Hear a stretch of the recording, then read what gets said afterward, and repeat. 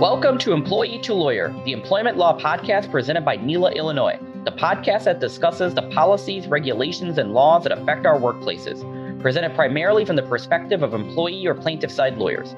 We are your hosts, Amit Bindra and Max Barrick. We are members of the Board of Directors of NELA Illinois, the Illinois chapter of the National Employment Lawyers Association, a nonprofit collection of attorneys who empower workplace rights. Welcome back. And today we are very excited because we get to welcome in a guest for the first time. This is a good friend of Amit and mine, Karen Doran. She is a member of NELA Illinois' bar with us and one of our co-board members. Karen is a solo practitioner who focuses on plaintiff side employment law. She's been doing this sort of work since 2004. During her career, she worked for a not-for-profit legal organization called Legal Aid Chicago, back when it was called the Legal Assistance Foundation. And she'll be able to tell us, I think there have been some other name changes as well. I always forget what their current title is whenever I'm trying to get a hold of somebody over there. I always have to go back and Google. That Legal Aid Chicago, formerly LAF, is where she gained extensive experience representing claimants fighting for their unemployment benefits. Though she is a member of our private attorneys bar now, she still takes on a number of those sorts of unemployment cases, particularly over the past year because of the unfortunate uptick in those claims as a result of the COVID-19 crisis. And that's what Karen is going to talk to us about today, the unemployment insurance system, how that factors into employment law, and what that means for everybody. Karen, welcome. Thanks so much for having me, you guys. Can you tell us a little bit about your personal background, sort of beyond those highlights, how you got into this area of law, the sort of work you did when you were at LAF, and about your practice now? Yeah, so I've always practiced plaintiff side employment law. It's really important work. It involves discrimination, litigation, retaliation, litigation for payment for work done. You know, it's just a really important civil rights area of the law. So that's my passion. And when I started working at the time, it was called LAF, which is Legal Assistance Foundation. It's now called Legal Aid Chicago, or LAC. We did a lot of unemployment benefits work. And that was because there's really no money in it. It's not an area of the law that a lot of lawyers are chomping at the bit to get involved in. So LAF plays, or LAC now plays, a really important role for the community, and in particular, the poor community, to try to win those much needed benefits. And so when I was working at LAF, I really got to do sort of all levels of unemployment work, from advising people on how to handle local office interviews to representing people at the telephone hearings with the administrative law judges, or ALJs, to writing briefs for the Board of Review, to filing appeals to the circuit court. And I was even involved in a couple of appellate cases, one which went all the way up to the Illinois Supreme Court, and we won. So although I will be honest and tell you I was not directly involved with that, but I was a little bit. At any rate, so, unemployment benefits are just so important because they bridge that gap between jobs. And for so many people, it's the difference between eating and not eating, getting medicine and not getting medicine, paying rent, paying your car note. And for most people, they're entitled to it. So it is a bit of a passion of mine. And let me just say one other thing, and that is, over the last year, I have been doing a lot of this work because, as you said, the unfortunate uptick due to the COVID crisis. And I kind of consider the work that I've been doing as my contribution to the COVID effort. It's like my little lawyer way of sort of metaphorically making masks. I love it. This is incredible. Our first guest is someone who's argued in the Illinois Supreme Court. That's amazing. So let's break this down. I haven't argued at the Illinois Supreme Court. You submitted a brief. Involved in the case that was argued. I'm going to tell people I met someone who argued in the Illinois Supreme Court. No, you heard it. She said she argued it. It's done now. It's done. It's on a podcast. So let's break it down a little bit. What's the process? I lose my job tomorrow and I want to apply for unemployment. How does that work then? So, the one of the problems that we're facing right now is that none of the offices are open. So you have to do it virtually, and you can do it online, and that's how they want you to do it. I think you can also apply via phone. A lot of people don't have access to the internet or don't know how to use it. So you can apply it via phone, but that process just takes weeks and weeks. So I don't really think we need to go into that. But at any rate, yeah. So you apply for benefits with IDES. You give them your sort of basic information. They ask about the nature of the separation, because that's going to be one of the threshold issues for IDES, and that is who caused the separation.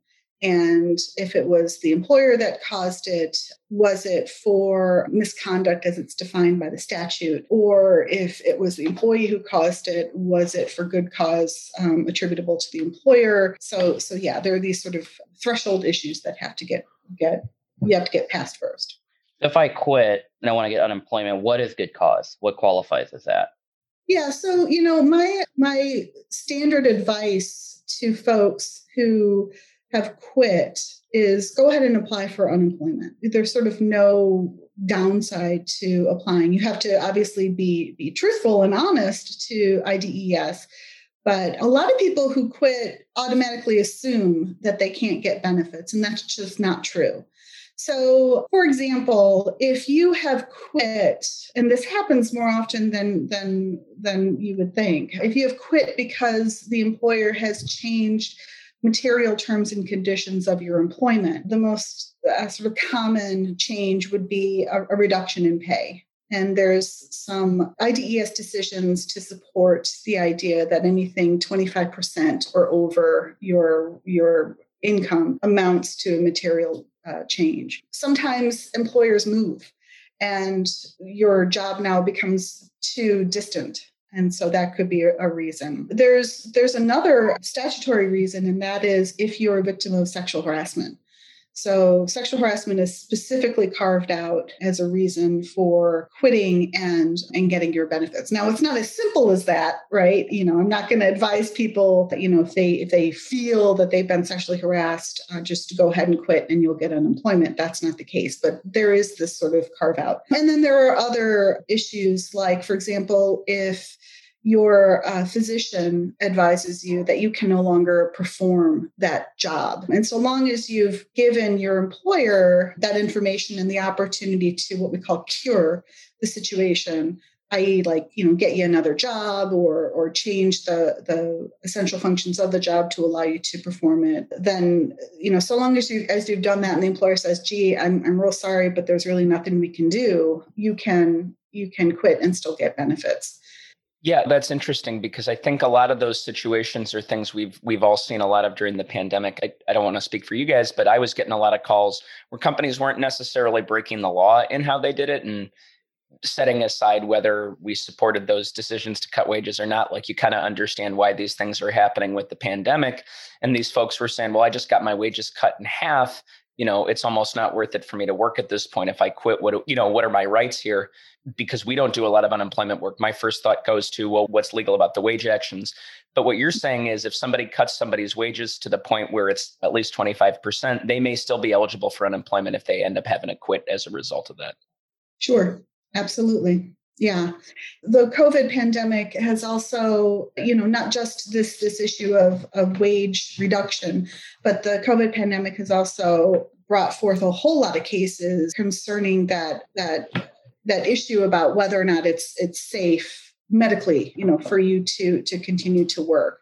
And, what's interesting about that is that's a bit tricky, right? Because what I talked about was that you'd have to have, say, a physician, because that's just my shorthand way of saying a licensed and practicing medical provider in the state of Illinois to, tell you, look, you can't work there. Now, a lot of people aren't seeing their doctors, right? COVID changed everything.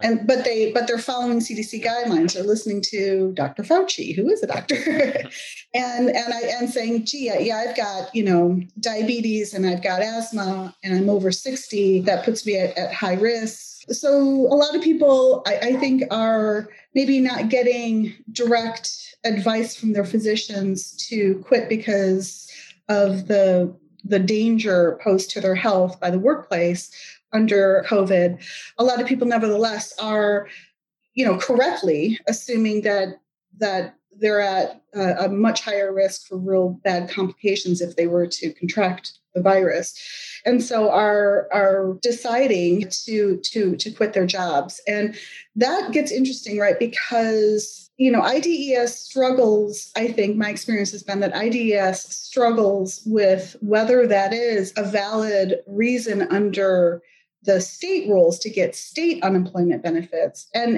if it isn't because there wasn't a physician advice involved, then, the other thing is that we've got federal unemployment benefits. And let me just take one step back from that, kind of explain the whole structure of unemployment. Under normal circumstances, unemployment is a state benefit. So each of the states administers its own unemployment system. Under normal circumstances, there are no sort of federal unemployment benefits. With the COVID crisis, that changed, and it's changed at other times in history. But currently, the United States Congress passed legislation that allows for federal benefits.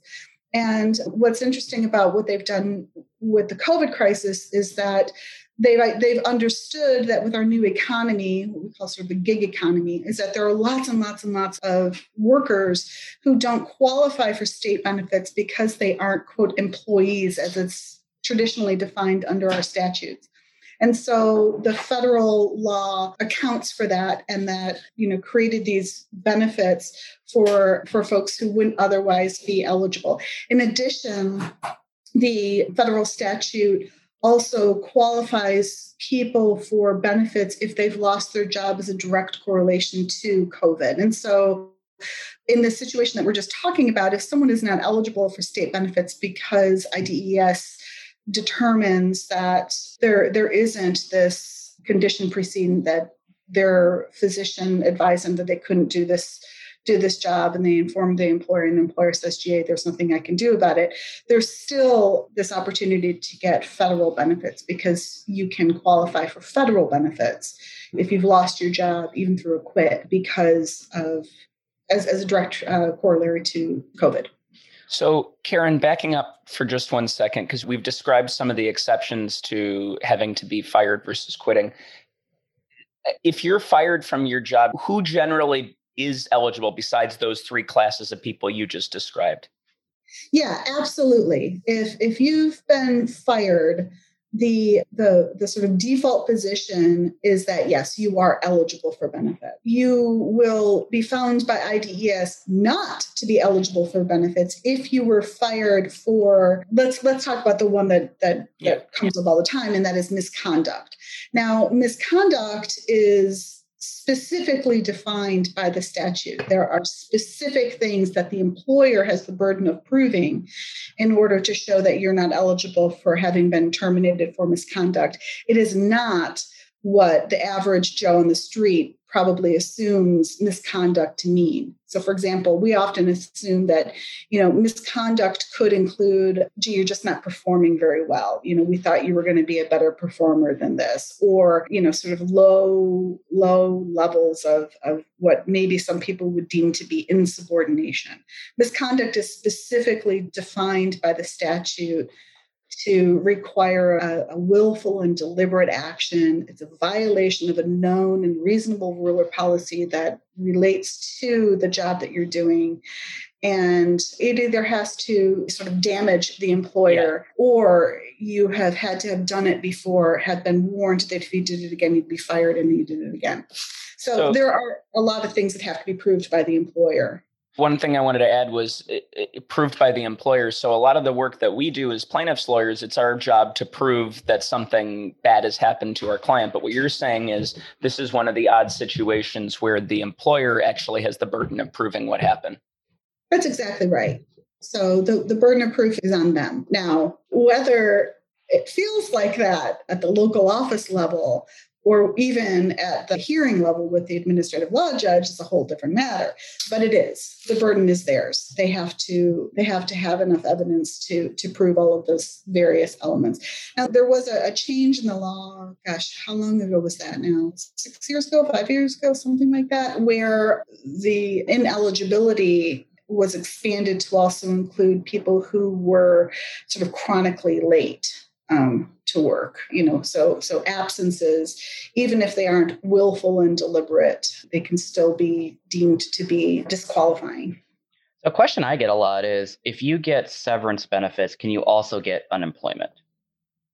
That's a really interesting quandary because it depends on what sorts of severance we're talking about. I mean, generally, when I'm representing somebody and we've negotiated an agreement with the employer, I call it not a severance, I call it a settlement, right? My client has legal claims that she's settling with the employer and they're worth something. Now, yeah, they may be in part calculated as back pay or lost wages, but they're not wages themselves. In other words, it's not as though she has performed work that they didn't pay her for. And so now they're paying her through this separation agreement. And so generally, that's how I see it. So long as the monies received by the employer are not monies due and owing for work performed or in lieu of work performed, right? So instead of 2 weeks, I'm just going to pay you your 2 weeks and then, get lost kind of a thing. Those 2 weeks would be deemed to be ineligible income that would make you ineligible for benefits for that period of time. I see. So if you accelerate a notice period, so if you have to give your employer, let's say 2 weeks notice, and instead of working, you get paid out, that's not eligible for unemployment. That would mean that those 2 weeks that you got paid would be 2 weeks that you would not be receiving your weekly benefit amount. That's correct. Also, accrued vacation. So accrued vacation sort of works in the same way. So this is going to sound like a simple question, but I think the answer is not going to be simple. If I apply for unemployment and I get it, how much do I get and what do I get? Gosh, well, so that is above my pay grade. Sorry to put you on the spot. Sorry. Yeah. That is, my answer to that is always, it's an algorithm. It's a computer algorithm that IDES spits out, and it's based on previous quarters of income. And there are, I think, at least 2 different ways that they calculate it. So it could be that you'd get more weekly benefit amounts if they calculate it one way over the other. And it's much more complicated than, 60% of your weekly salary. It's not really that. And there's a cap, right? There's like a ceiling on what you can get. Yeah, that's right. So if you're Bill Gates and you're applying for unemployment, it's not going to bankrupt the unemployment system when we pay you your $1 billion a week or whatever it is. So this is great. We're on Zoom while we're recording this, and Karen's cat just showed up, and they're happy because it's Saturday morning. My dog, Karen, was talking a minute ago, and Amit was kind of smiling because I was fighting with my very large puppy to keep him out from under my desk at the same time. So it's one of these things we see in COVID, lawyers' faces getting turned into cat avatars on filters, and cats climbing on things and dogs barking. It's for the record, my face is not a cat's face. That's true. It is true. That is true. We will represent for the record that Karen is telling the truth and she is not a cat. She's just holding a cat. And I think you said this earlier too. So if I'm an Uber driver, for example, I don't get the same benefits as an employee, right? I'd only potentially get these federal benefits now. That's right. You would not be eligible for state benefits because you're not an employee as it's defined by the state statute. And that's in part one of the great things that came out of the, originally was the CARES Act that the United States Congress passed back in, I think it was February of 2021. Yeah, so that recognized the importance of also protecting folks in this quote unquote brave new world of the gig economy. So one of the issues I hear a fair amount, I don't do a ton of management work, but the few questions I get from that side, it's usually about how is this going to affect my premium? So I think that's a nice segue to kind of look at it in the big picture again, or start to look at it a little bit from the other side, which is who is paying for these benefits? What I'll say to that, because I don't have any experience representing employers in this for unemployment benefits. But what I will say is that there are times when employees do get unemployment benefits, but the employer is not chargeable. For example, if you're under, I believe under 601B, and that's the scenario that we've been talking about with regard to my doctor advises me, I can't work here. I tell my employer says, gee, I'm real sorry, but there's nothing else we can do to fix the situation so that you can work. I believe under those circumstances, the employer is not chargeable because it's essentially, it's sort of out of the employer's hands. So do unemployments last in perpetuity? So like if I lose my job tomorrow, I apply for benefits. I'm looking like I can show that I'm applying because my understanding is you got to show that you're trying to work. If I can't find a job for a year and a half, am I getting 78 weeks of benefits? How does that work? Probably not. Okay. So under normal circumstances, claimants are entitled to up to 26 weeks of unemployment benefits within a 1 calendar year period. So 26 weeks is 6 months. And what that does is that the 1 calendar year period thing, what that does is that allows folks to get all 26 weeks, even if there are certain weeks where she hasn't done a great job of looking, or, let's say she gets the flu. And so she's unable to look for a week and a half. And she accurately informs IDES that she wasn't able and available to work during that period of time. And so IDES says, okay, well, we won't pay you benefits for that week and a half period, but then she can pick them up at the end, right? So long as it's within that 1 calendar year period. So how does this work then with like a furlough with the 26 weeks? If you're furloughed, are you eligible to receive unemployment? Maybe that's a simpler question. And then if so, it seems like then you're working, you're furloughed, you're working again, you're furloughed. You could then play around with the 26 weeks a little bit. Yeah, absolutely. A lot of seasonal employees will go in and out of getting unemployment benefits for that very reason. And in the time of COVID, there's been some emergency rules that have been enacted to account for the idea that folks have been, quote unquote, furloughed, or as far as we understand, have been furloughed. So for example, the sort of classic example is restaurants. So the restaurants were closed by order of the government, and obviously people could not work. But the idea was that they were going to be able to come back.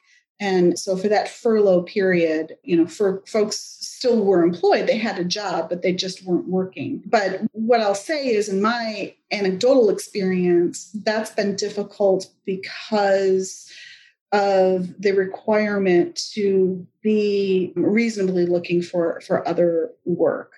And there's that clash between, look, I have a job, and it's a good paying job, and I've been there for a long time, and I've got seniority, and I've got benefits, and I'm not going to give that up to start working at the bottom floor of whatever it is. But at the same time, IDES still, requires folks to look for work. Now, I talked about those emergency regulations, and there's one, for example, that says that folks who are furloughed kind of in that situation, they don't have to post their resume to the Illinois Job Bank, which is normally a condition that you have to meet in order to be deemed able and available to work. But yeah, there's cracks in the law that make this idea about furlough and able and available and reasonably looking for a job kind of fact specific and difficult. Well, the reasonably looking for a job standard seems like such a quagmire right now. I mean, we've had a pandemic for the last year. So if you're a restaurant worker, how do you reasonably look for a job? That's right. And it has to do, again, it's fact specific, right? It has to do with your own work experience, background, where you live, what sort of transportation opportunities you have, what the jobs numbers are like, just a whole slew of factors. And frankly, what I find is when we're dealing with those types of issues, it really depends on the individual judge. So some of the ALJs are much more sympathetic and understanding about how difficult it is to find work, and others not so much. So I think that's a nice segue into the process here of like, how does this work? So if you lose your job, you go, you described you go to the IDES website. Under normal circumstances, you can go into an office, but obviously none are doing that right now. Or you can, if you're really a glutton for punishment, you can try to navigate their Byzantine phone system. So you apply for benefits. And then I think you said somebody makes an initial determination whether or not you're eligible, right? That's right. But that's not the end of the line, because either party can appeal from that point. Tell us what it looks like from there, kind of the Cliff Notes version. So I appeal, either I'm granted benefits or I'm initially denied benefits, but that's not the last word. That's right. So when you apply for benefits, IDES will send a notice to your last employer, giving them a very short period of time, 10 days, to what's called protest your claim for benefits. And if the employer timely protests, then the employer becomes a party. And so if you win your benefits at the local office level, that's what we refer to it as the local office level, then the employer party can appeal it to the administrative law judge level. And so just to kind of go back a little bit, with the local office, what happens is not every claim is sort of investigated to any real extent by IDES, but sometimes they are. So certainly if an employer protests, that would cause, or typically cause, an investigation, which is really just the local office, what we call adjudicator, doing interviews with both the claimant and the employer. And it goes with there's maybe an interview with the claimant, and then an interview with the employer, and then a sort of rebuttal interview with the claimant. Sometimes that happens. And sometimes the parties will send in documentation to support their sides. And then the local office adjudicator takes all that into account and makes his decision. Each local office adjudicator has just tons and tons and tons and tons of these claims coming through. So these are pretty quick. When I say investigation, we're not talking about, a full-fledged investigation. Nobody's doing discovery requests or FOIA requests to offices for documents. It sickens some forensic evidence. I was all set for the unemployment DNA discussion. You just knocked off another 20 minutes of questioning, Karen. Thanks a lot. And so after that determination is made, and then the parties get a copy of the determination, and then either party who's aggrieved can appeal it to the ALJ. And when that happens, I should say that there is sort of an automatic, what's called reconsideration. So the IDES automatically at the local office level sort of reconsiders its decision to see if there's anything sort of probably facially wrong with it. I think I've only had experience where something's been reconsidered once. But normally what happens is it just goes right on to the appellate level, and that's with your administrative law judge. And then you get a telephone hearing date, and then the judge calls the parties and the witnesses, takes evidence, and then a decision from the ALJ is rendered. And then you can, either party that's been aggrieved by that has an opportunity to appeal that to what's called the Board of Review. And you can get a copy of the transcript of the hearing. You can get a copy, or you're technically allowed to get a copy of the record. We're finding in the time of COVID that is nigh impossible. But at any rate, you get the transcript. And then you can write a legal brief in support of your position. And then the other party gets a copy and has an opportunity to respond. And then the Board of Review makes its decision. And then either party that's aggrieved by that has the right to then appeal it to the circuit court, and then to the appellate court, and then to the Illinois Supreme Court. And then I suppose the United States Supreme Court after that, but I've not heard of that. So. and you heard it right here. Karen is taking the first unemployment brief to the Supreme Court. She worked on it. It's her case, and she took it start to finish. Right. Kidding. I'm canon now. I'm sorry. I'm a troll and I'm tired. So what are some horror stories you've heard, or just ridiculous stories? So, for example, my boss found out she applied for unemployment recently.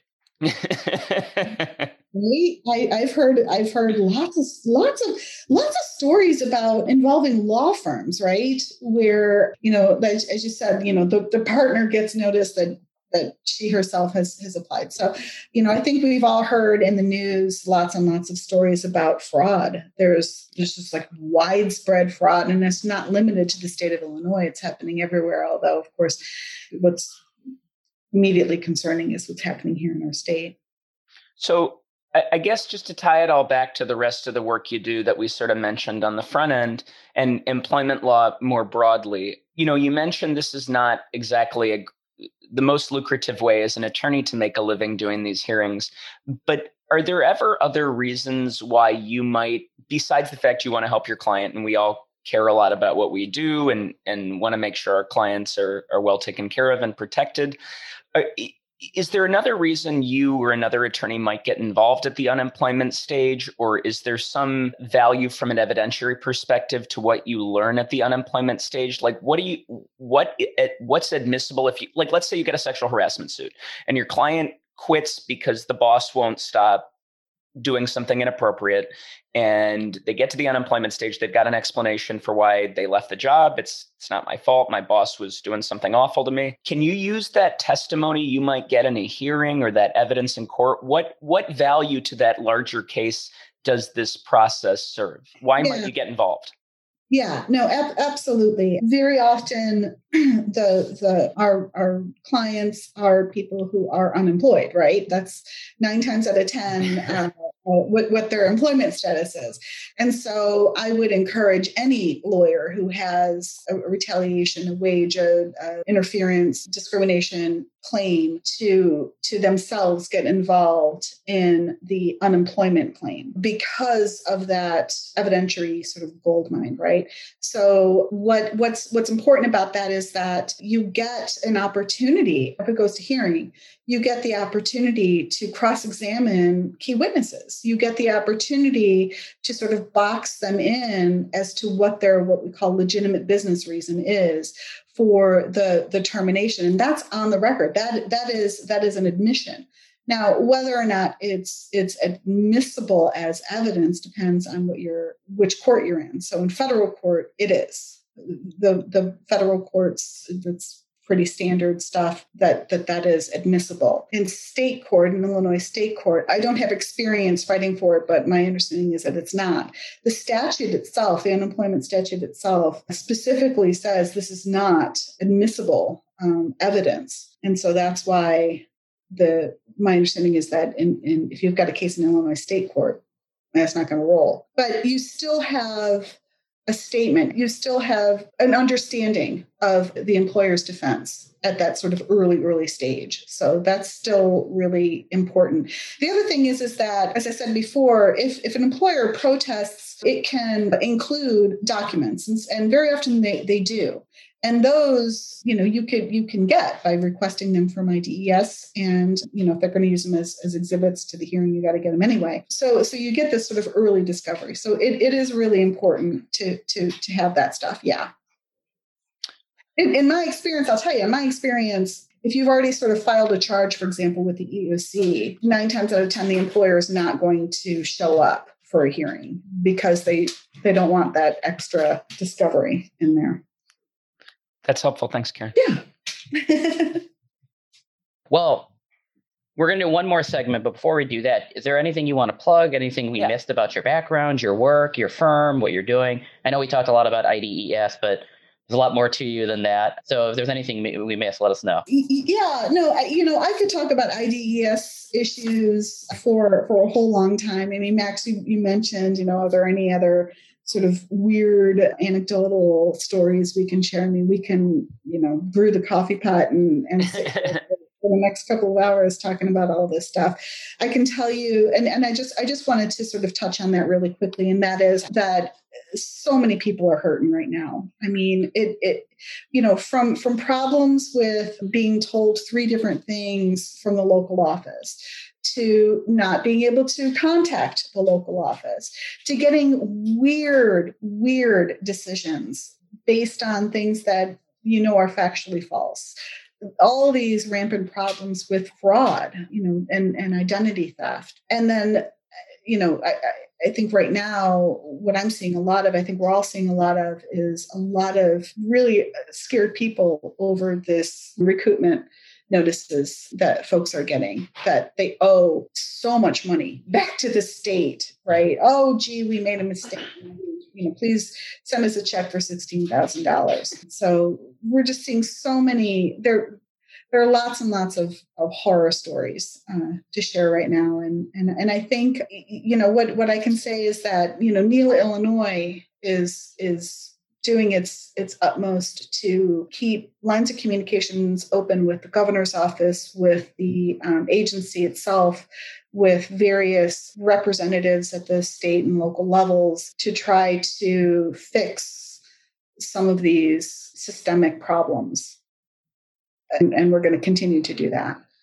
Just to loop our listeners in, Karen, Amit, and I all serve on NELA, Illinois' legislative committee, and Karen has been really hard at work as one of the key members of the COVID-19 subcommittee to the legislative committee, just to make it more complicated there, guys. But they've been working really hard trying to stay in contact with the governor's office, trying to get this overburdened and really complicated system working better for people, so that the governor's office knows what kind of problems everybody's running into. So that's what Karen's sort of alluding to there. And she and others have really been hard at work doing that, fighting for people and trying to make sure that people have access to this. They're not, you heard from Karen, no one's getting rich off these benefits, but it's important work to make sure people at least have access to what they're entitled to.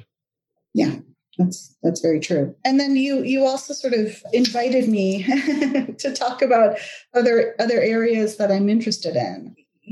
Apart from having a robust practice litigating Title VII and ADA and Illinois Human Rights Act and ADEA and FMLA and all the alphabets that I do a practice, and really that's the focus of my practice is discrimination, retaliation, interference claims. I also have a bit of a passion for another state law called VESA, and it's the Illinois Victims Economic Security and Safety Act.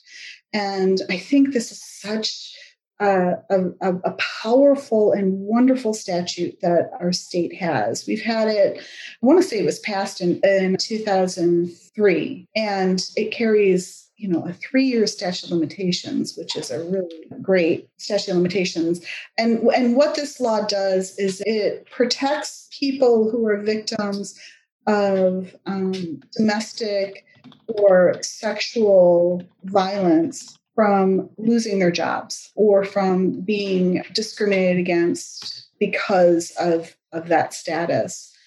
So, for example, it's certainly not unheard of, and it's actually kind of understandable, I say, to a certain extent. And that is, when an employee is a victim of domestic violence, she's living in a very violent situation that spills over to all parts of her life, and very often, the assailant knows where she works and can make that situation unsafe by stalking her there or showing up there. And that makes everybody at that job uncomfortable because they feel, unsafe. And so this law protects people who are victims of domestic violence for being fired because they are victims of domestic violence. And it happens. That's why the law was passed. It's because it happens. And not every state, most states don't have such a law. And that's why this law is such an important law and one that I've litigated a number of times. That's incredible. I think that's incredible. I think it's an incredibly important law. And I definitely want to have you back on for the conversation about VESA, what the law does, what its purpose is, because I don't think a lot of people, even attorneys, know about this law, know what it does. Employees should know, quite frankly, based on what you said. That's true. Domestic violence organizations, they know. They're really, really up on it, which is really great. That's awesome. So we'll definitely have you back to continue that conversation. Max, you got something? You got a face here. No, just overly expressive. Yeah. Well, we want to end our interviews with our guests with a shout out of anything. It can be pretty broad. It can be as simple as a guilty pleasure to someone who did something amazing in the last week. So we're going to put you on the spot one more time. If you have warn you about this. Yeah, this is intentional. All right. So I get to talk nice about somebody? Anything you want. Yeah. It could be a show, it could be a book, it could be someone, it could be anything you want. The floor is yours. Well, it's my son. So my son, Jack, is 18 and he's a freshman at Michigan State. I went to Michigan State, but I root for Alabama. Yeah. We were so close to being friends, Karen. You go to U of M? I did. All right. I have a Slippery Rock shirt on because our football season was depressing, but yeah. So my shout out is to my son who is coming home today. So when I'm done with this, I'm going to go upstairs and freshen up his room. And that's amazing. That's awesome. So, that's a great way to end this too. That's amazing. I love Karen, that. If people want to get in touch with you, how can they do that? So the best way is to call me. And my number is 630-384-9367 and or email me. And my email address is Karen@KarenDoranLaw.com. So that's DORAN. And we'll, when this posts, we'll post Karen's contact information, web information, any of that in the show notes. So in case people are driving or, don't have a pen with them and want to come back and look later, we'll have Karen's contact information and firm information in the show notes so people can get in touch with thanks, you guys. Convenience. Thank you so much for coming on to talk to us about this important topic. This has been Employee to Lawyer, the Employment Law Podcast. This podcast is presented by and on behalf of NELA Illinois, the Illinois chapter of the National Employment Lawyers Association, a nonprofit collection of attorneys who employer workplace rights. If you want more information about NELA Illinois, please visit our website at www.nela-illinois.org. Again, www.nela-illinois.org. If you need an attorney, please use our Find a Lawyer function or just peruse the website to find one of our outstanding attorneys. Karen, thank you so much again for coming on. Again, this has been Karen Doran. If you enjoy listening to Amit and I ramble and our wonderful guests explain things in a helpful way, please subscribe and share. Definitely subscribe and share. And we're going to have Karen on again to talk about VESA. Thank you. Thanks so much, you guys. This is great. Our podcast is intended to provide general overviews of employment laws. The statements and opinions provided in this podcast are just that, the host's opinions. We are not your attorneys. This podcast does not create an attorney-client relationship, and it's not intended to provide specific legal advice. For legal questions, please consult with an attorney.